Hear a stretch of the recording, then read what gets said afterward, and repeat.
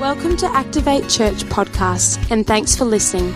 We hope this message helps you, and we pray that God speaks to you through this week's message. To finish off this series, we're going to look at the church and what the church is about. And so these are the questions that I plan to answer today. Do I have to go to church to be a Christian? How connected should I be to church? What does the church actually do? And I think all of those are completely reasonable questions. So why don't we pray, and then we can get straight into today. Father, we thank you so much that you're here. God, we believe that every person that's sitting in these seats right now is not here by accident. Some of us are new. Some of us, it might be our very first time. And God, sometimes we think that sitting in these seats is a random occurrence. But God, I believe that right now we're here because you want us to be here. I believe that we're here getting ready to hear a message. And I pray, God, that your Spirit would come this morning and that you'd open our hearts and that you'd open our eyes and our ears and you'd just speak straight to us. And we pray this in Jesus' mighty name. Amen. The word church first appears in the New Testament. If you look in the Old Testament, you won't find the word church. And the first person that uses the word church is Jesus. And he uses it in this context where he's having a conversation with Peter, and he says, I will build my church, and the gates of hell will not prevail against it. So Jesus is the first person to use the word church. But what does that even mean? What does it mean when he says that he will build his church? In 313 AD, Emperor Constantine legalized Christianity. Up until that point, Christianity was illegal because people were calling Jesus their king and their God. And the emperor had great issues with that. But Emperor Constantine legalized Christianity. And the moment that he did that, Christianity was universally accepted throughout the Roman Empire. And what began to happen is they would build and construct something that they would call basilicas. And these were buildings that they had, and they would build them everywhere. Well, when they were translating, because of that influence, when they were translating the Bible from the Latin Vulgate into German, with this influence of basilia, they translated the word for church from the Greek, they translated that into a word called kirch. And the word kirch actually means house of the Lord. And it refers to a physical place, like a building. And that's the perception that people have today. I don't know if people would have spoken about church the same way that we do today back when Jesus was alive. Or even after that, I don't know if they would have spoken about it the same way. When we say, I am going to church, we're often talking about a geographical location and a building. And I can understand the confusion because the words that have been translated and with some of the influences in those translations have led people to think that the church is just a building, when in fact it is not. The church, the word for church in the original Greek language, as many of you would probably know, is the word ecclesia. And it's a purposeful gathering of God's people. Now, interestingly, you can lock a kirch because it's a building, but you cannot lock the church. You cannot lock up the church. There's no doors to the church. The church is people. And right now, God's church has gathered together, but then, you know, that tomorrow and if I let you out on time today, unlike last week, if I let you out on time today, the church is going to disperse and we're going to go back to our jobs and our houses and everywhere. But we're still the church, aren't we? Because that's what the church is. It's a group of people. I find the church very interesting. The church is in some ways highly visible. Like right now, we would say that we are at church and we can see that. I can see a group of people in front of me. We're found at a geographical location. Everything about where we are says that we are church. And yet there are invisible parts to the church as well. Just think about this for 1 minute. If I stand by myself, am I the church? No, I don't know if I can be the church just by myself. That's interesting. Or what if it's just me and Sarah? Are we the church? Two's probably not enough. All right, well, hang on. What if there were 10 of us? Are we a church? Maybe. Well, hang on. How many people do we really need before we can start calling ourselves a church? What is a church? It's interesting. As you add people, something spiritual happens. The church begins to emerge as people gather together. There's a gathering of people. It's in some ways visible, in some ways it's invisible, but somewhere along the way we become a church. And by the way, the difference between a crowd and a church is the condition of your heart. Do you know that 2 Timothy chapter 2 and verse 19 says God knows who his are?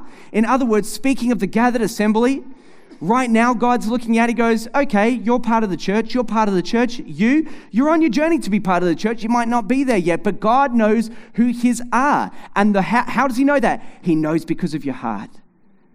He knows because of what you said, the way that you live your life. He can look beyond what we can see. Sometimes, you think people are somewhere, and if you were to look behind the veil and see their heart, you discover that they're not exactly where you thought that they were. That's the problem that we have. God doesn't have that problem. He can look behind the veil. He sees the conditions of people's heart.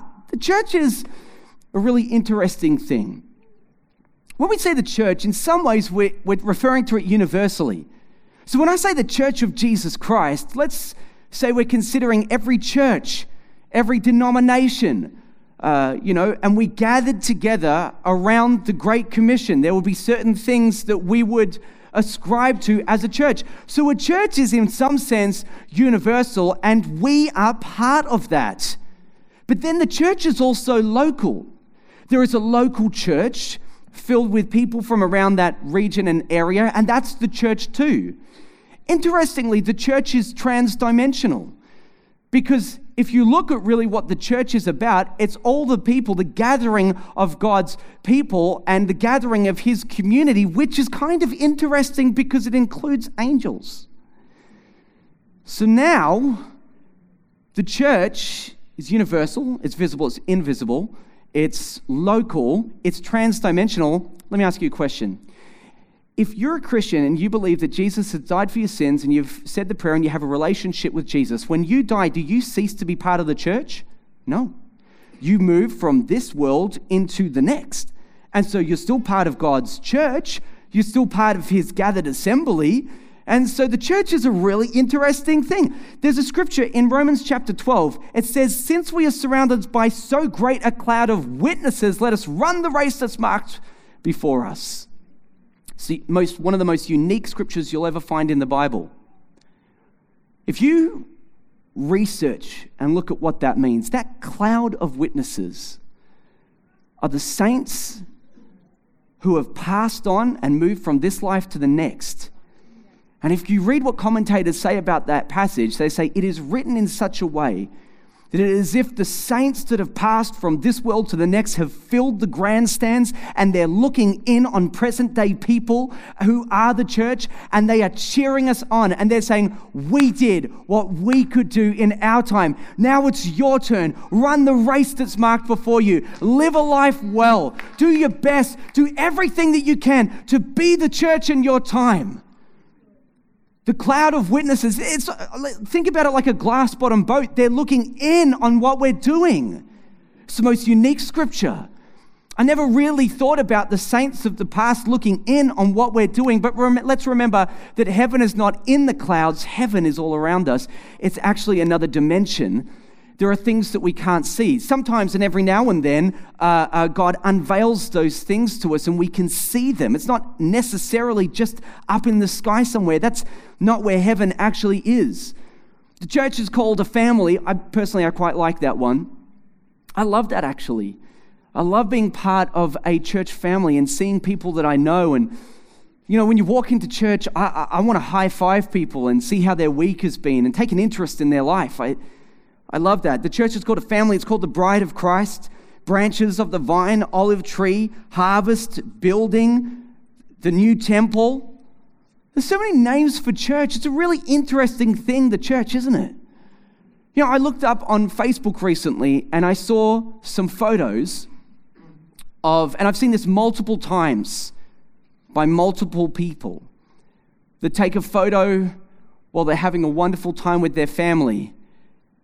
and they say this little phrase, and they say, "This is my church." And when I see that, I never comment. I don't want to be rude, but I think, oh, that's cute that you call that your church. But you can't just go ahead and say that my family is my church because, well, actually, if you want to be a church, there are specific requirements in order to be a church. And Paul the Apostle wrote letters to Timothy and to Titus, and he said, I want you to go and start to plant churches everywhere. And then he would give them specific advice. Think about the letters that he wrote. The letters that Paul wrote were to churches. But he also explained how to construct churches. How do you build a church? What should be in a church? When does it cease to be just a few people and become a church? There are some things that we should do. And so there's a scripture that I want to read to you guys today. If you guys could bring that up. 1 Timothy chapter 4, verses 13 to 15. Now, there's lots of scriptures in the Bible about church. I just thought this was one of the most concise and best examples of what a church should have. So what's a church? Well, this is what Paul said. Until I come, devote yourself to the public reading of Scripture, to exhortation, to teaching. Do not neglect the gift that you have which was given you by prophecy when the council of elders laid their hands on you. Practice these things, immerse yourself in them, so that all may see your progress. So that all may see your progress. To be a church, I think a church requires specific things. The first thing that this says is that there should be the public reading of Scripture. So let me go ahead and lay this out for you. As I've said in recent weeks, I think that what I'm holding is the most unbelievable piece of literature that you will ever see anywhere on planet Earth. This, what I hold in my hand, is the Word of God. I believe, and it's my position, that this is infallible. In other words, I'm saying that there are no mistakes in here. Now, interestingly, it's full of stories about people that made mistakes, and those encourage me greatly. But he can use the foolish to shame the wise, one of my favorite verses. But I believe that what's in here is meant to be in here because it's my position that the Holy Spirit oversaw the piecing together of this book. So because of that, I believe that this is the Word of God. And I know that today, look, the thing is, there are so many great preachers around. There are so many people that can preach a great word and get excited and get passionate. Boy, we were at the conference yesterday. The only word I could describe that is Pentecostal, all right? I've never stood up so many times in one message, right? But we had fun and it was great and we were excited and we loved it, you know? But if the preaching of the word ever starts to move away from the word, I think we've got a serious problem on our hands. I think that no matter how gifted a speaker you are, if you can't take this and explain this to people and preach this to people, and if you start to migrate from this book, we are in serious trouble. The truth is that we need to teach sound doctrine. Paul says that in Titus 2:1. You need to teach sound doctrine, which is our belief and our understanding about God. And I can tell you that certainly, at least for this church, it is gospel-centric. In other words, we believe that the Old Testament, it points to the person of Jesus. The New Testament is what happened after Jesus' life. He is the center of the Bible, his completed work, everything that he's done. This is a church that receives Jesus Christ as King. And I think that if you ever find yourself in a church where they don't acknowledge Jesus as King, Lord, Savior, as God, as fully God, then you found yourself in a church that has moved away from what the Bible teaches. And I'm saying to you that that is one of the requirements. If you find yourself in that church, I would leave because you can't stay. Because this is what you need to be a church. That sounded really harsh. Didn't mean to come out that way, but no, I did mean it. I think it's a sin to bore people in church with the Word of God. That's a ministry sin, isn't it? Like, I mean, if people are coming to church every week and there's no excitement about the Word of God, that should be a sin. You know, I think that church should be enjoyed, and I don't think we enjoy it because we've got lights and whistles. I think we enjoy it because the presence of God is there, and there's a passion and there's an excitement about it. Martin Lloyd-Jones said, preaching is theology coming through a man on fire, and any man that is dispassionate about the preaching of the word should not be allowed near a pulpit. I quite like that. Works for me. You should be passionate about this. Why? Because this is the greatest message that the world has ever heard. Okay, I think what we need next, exhortation. So we're exhorting people to praise God. You know, when we are in worship, there should be corporate worship. A point where we call people to praise God, to see Him. Didn't the team do such a great job this morning? I love it when we're led in worship and I can feel the presence of God in the place. There should be something that we can feel about the presence of God in that.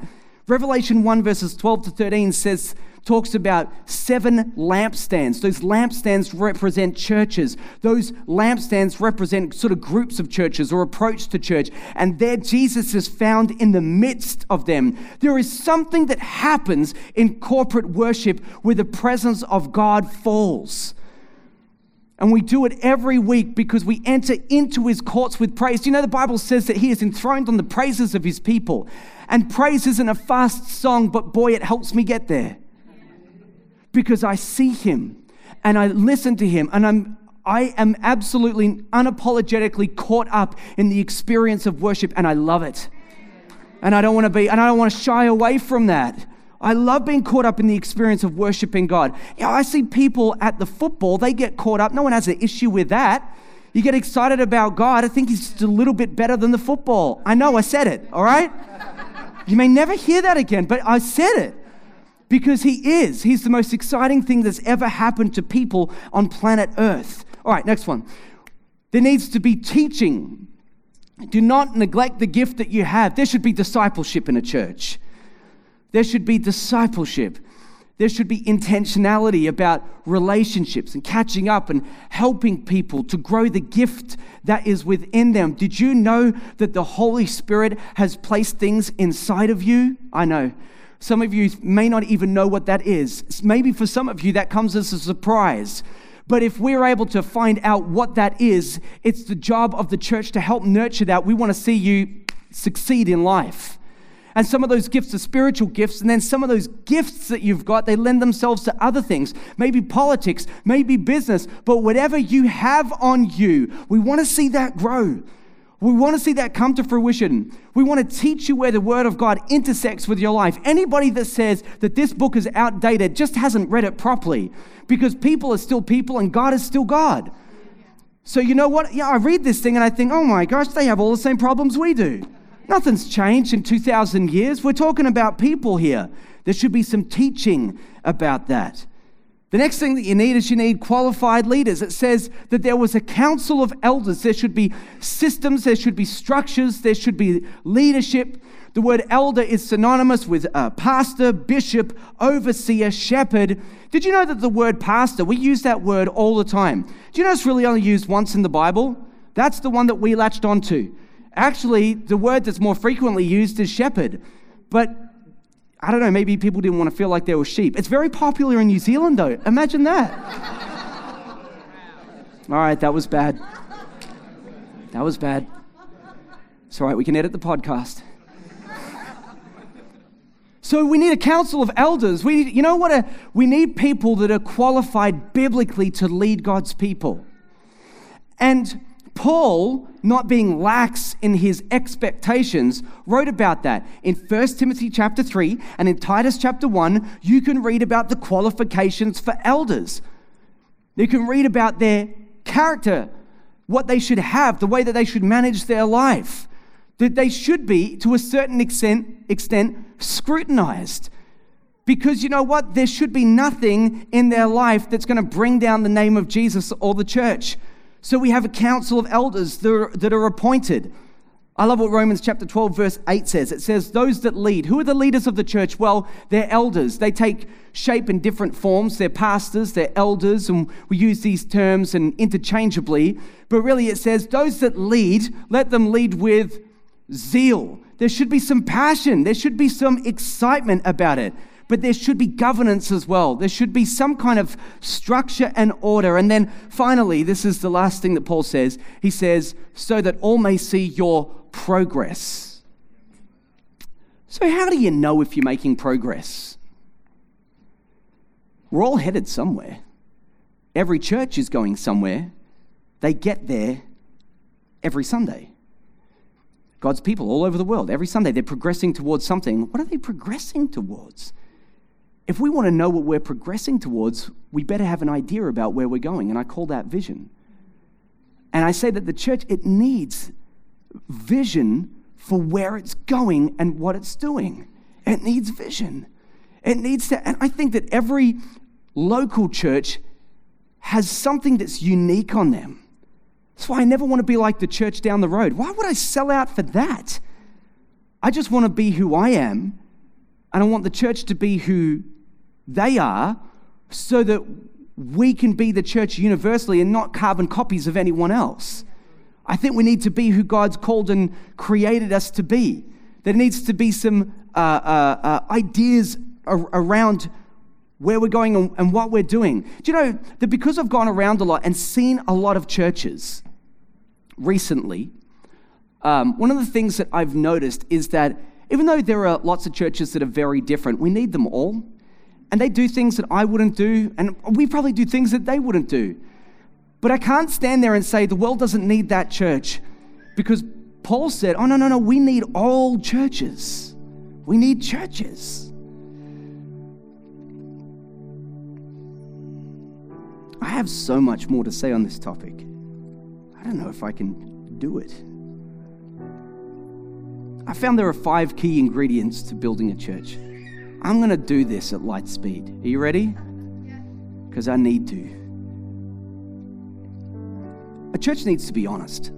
There needs to be honesty. Proverbs 2 verse 21 says, for the upright will inhabit the land, and those with integrity will remain in it.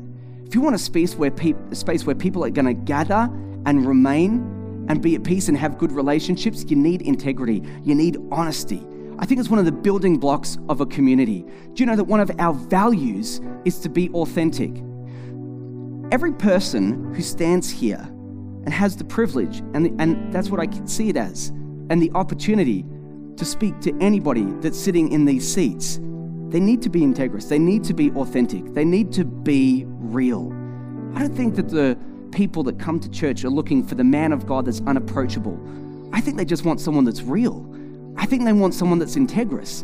And you know, that goes for everybody that stands up here. We've made it so that if anybody is living 2 lives, you're one person up here and you get down and your personal life is completely different, well, I don't think you really have the right to stand up here. And I'm not saying that people don't make mistakes. Of course, there's grace for that. But you can't be 2 people. You can be one repentant person that's working on stuff. You can't be 2 people. Do you understand the difference? There needs to be some honesty. Number 2, there needs to be humility. James chapter 4 and verse 6 says, but he gives more grace. Therefore, it says, God opposes the proud, but he gives grace to the humble. And I don't know about you, but I need the grace of God in my life. And if the church needs God's grace, which, by the way, if you haven't figured it out, we absolutely do, then we need to be humble before God. And at the right time, he exalts people. But there needs to be an air of humility in the way that we speak about ourselves, the way that we conduct ourselves, that we should be humble before God. Number 3, there needs to be courtesy shown between people. Titus chapter 3 and verse 2 says, be ready for every good work, to speak evil of no one, to avoid quarreling, to be gentle, and to show perfect courtesy toward all people. Now, I have never met a church leader or a church that was perfect. Never. In fact, every church, no church is perfect. Do you know why? It's made up of imperfect people that God still uses to accomplish his purpose on planet Earth. But you know what? If there is some courtesy, if we do these things, Avoid quarreling, be gentle, be respectful in the way that you speak to people. Let's remember that people aren't perfect. Let's watch what we say. Let's watch the words that come out of our mouth. I think that helps to develop a good community. One of our core team values is that we begin with trust. If I hear something, I'm going to begin with trust. I'm not going to entertain that rumor that I heard. I begin with trust. I want to believe the best about people. And so I think that's something we do as a church. Number 4, you need commitment. Acts 2 verse 42 says, "And they devoted themselves to the apostles' teaching and the fellowship, to the breaking of bread and the prayers." And they devoted themselves. No one can devote you. That's what you do. You devote you. And the way that God responds to a church community that is devoted to each other and to Him is outrageous. If you read what happens after these verses, it is signs, miracles, wonders, God adding to the church day by day those that are being saved. But it's because they were devoted. They weren't lax. They were devoted to it. They were passionate about the church. They believed in what they were doing. They sold their possessions and they said, "Come on, let's not have any poor among us. Let's do everything that we can to build the church." They were devoted to it. No one can do that for you. That's something that you bring. That's something that you have. And the last one is one that I confused often for many years for commitment, and it's called frequency. It says, "And let us consider how to stir up one another to love good works, not neglecting to meet together, as is the habit of some, but encouraging one another." Sometimes it's a habit to miss church. You sort of neglect it for 1 week, but that neglect becomes a habit. The global average for the Western church is that really we show up 1 out of 2 weeks. 50% attendance. And for most of the church in the Western world, we're here half the time. But if you want good relationships and good community, you need frequency. You need people to come and be there together regularly. You know how many people I've spoken to that have said to me, "I'm so glad I came to church today because they were encouraged." The world is so discouraging. When people come to church, I love to see people get stirred up, get excited. Something happens when you gather together with God's people. So here are 2 good reasons to be frequent in church. Number 1, someone's going to stir you up, and not in the bad way. Someone's going to stir you up. Someone's going to stir you up. Have you ever had a bad week? When you've had a really bad week, sometimes the last thing you want to do is go to be in a room full of people at church, best thing you could ever do. So much about this life is counterintuitive. When you're having an average day, you praise. If you're having an average week, come to church. Get stirred up. That's one of the good reasons why you should be frequent. The second reason is, and this is the one that I think so many people miss, come and stir someone else. Yes. Come stir someone else.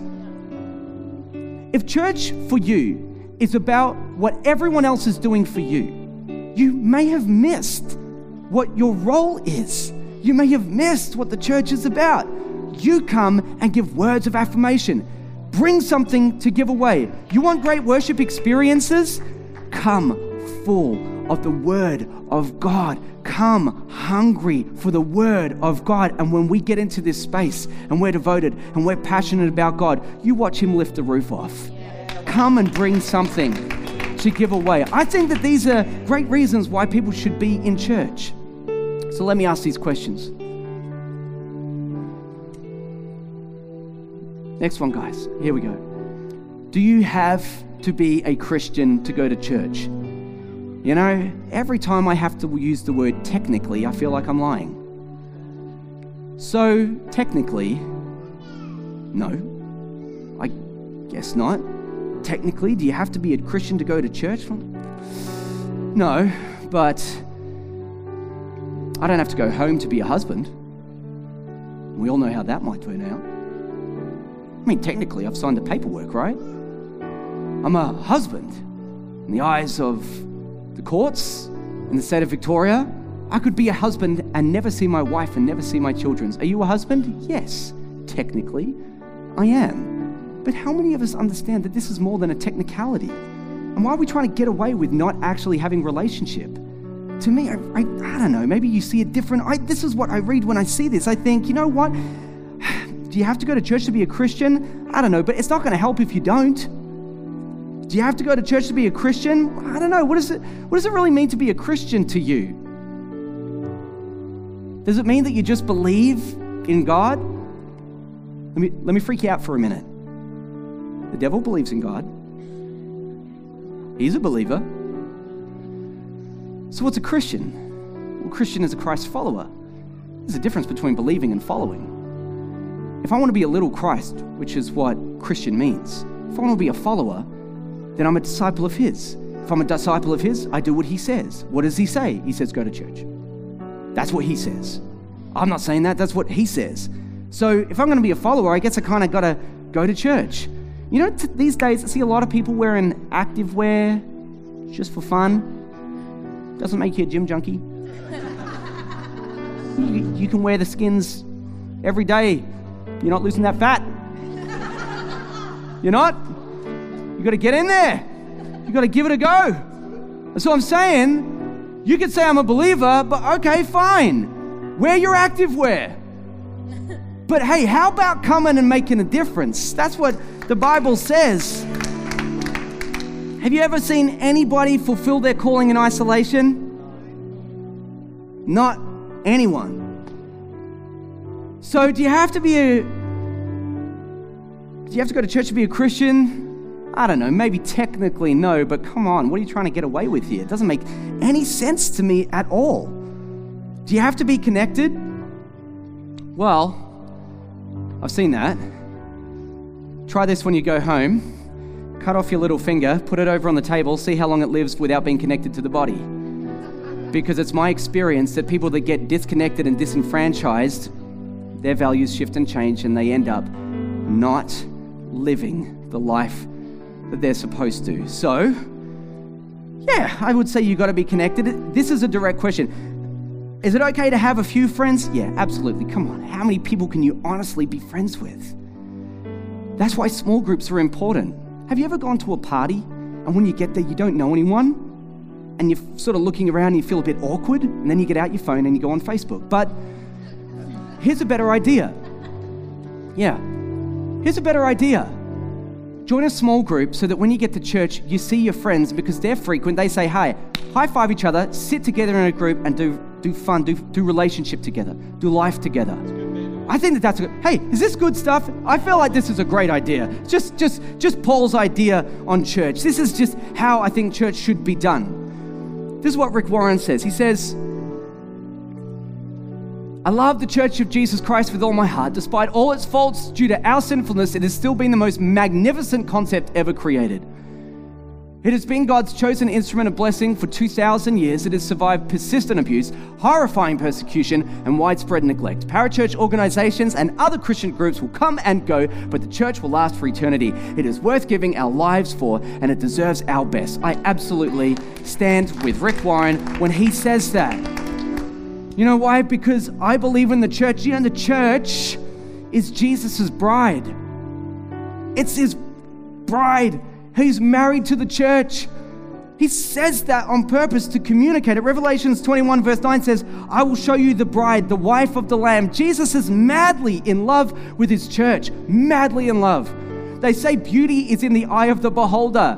And sometimes people have seen the ugliness of some churches or communities or whatever. You know what Jesus says? He goes, oh, you're so beautiful to me. I love you. I love you. He is madly in love with the church to the point that he would lay down his life, Ephesians 5:25. Lay down his life for who? His bride, which is the church.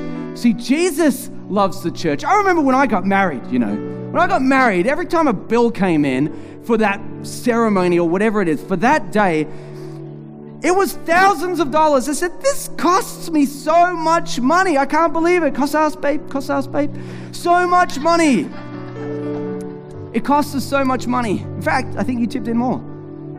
It costs us so much money. When I saw things coming in hundreds, I celebrated. I thought, this is awesome. You know where the real cost was? It was after the day. Because the day celebrates what? 20, 30, 40, $50,000? I don't know. But after that day, I give the rest of my life to my bride. And that is a more costly decision. Everything I have, I give to you. What I have, I share with you. I give you completely myself for yourself.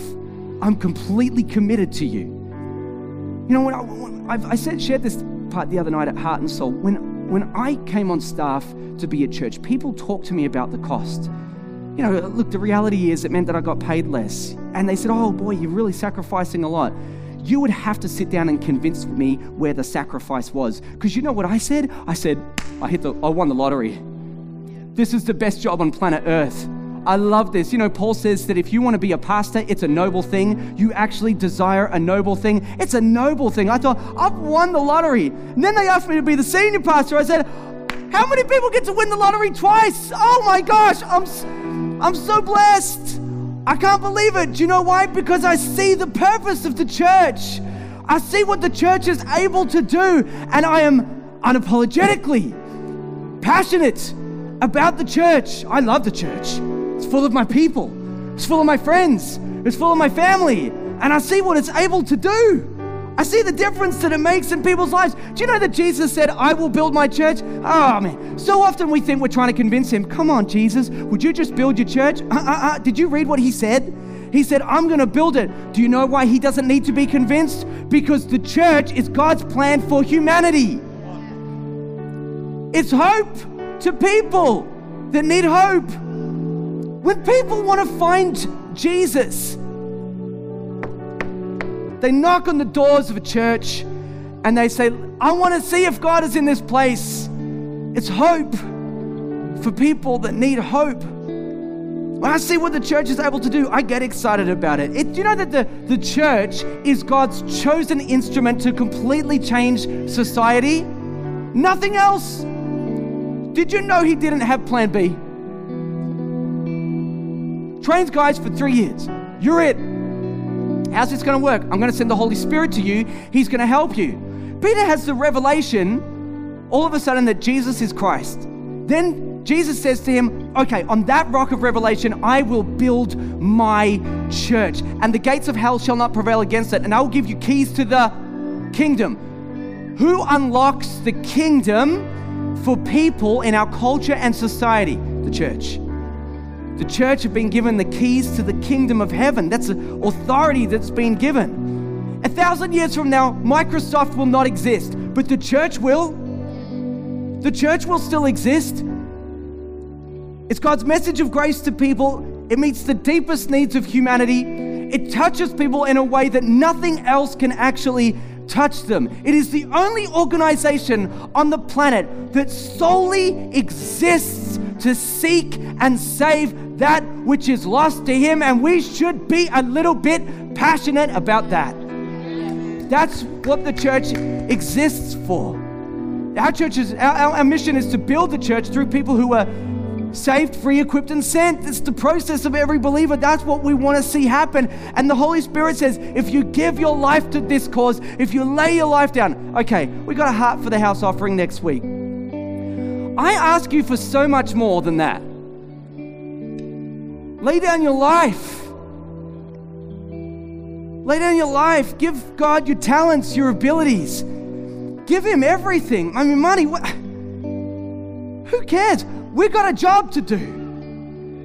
We got people's lives that are in the balance. And I said this at Heart and Soul, and I couldn't help but get emotional about it. But it makes my heart beat fast when I'm standing here and I see people say, I want to give my life to Jesus. That makes my heart beat fast. It's like my heart is pounding out of my chest because I see someone moving from death to life. When I get an email that says my marriage is doing better, thank you. When someone says, I never understood that, I found Jesus in this place. There is something about that makes my heart beat fast. I can't help it. And I don't think I'm alone. I think I'm speaking to a group of people that stand with me and say, that's what our hearts are for. We want to see the church do great and mighty things.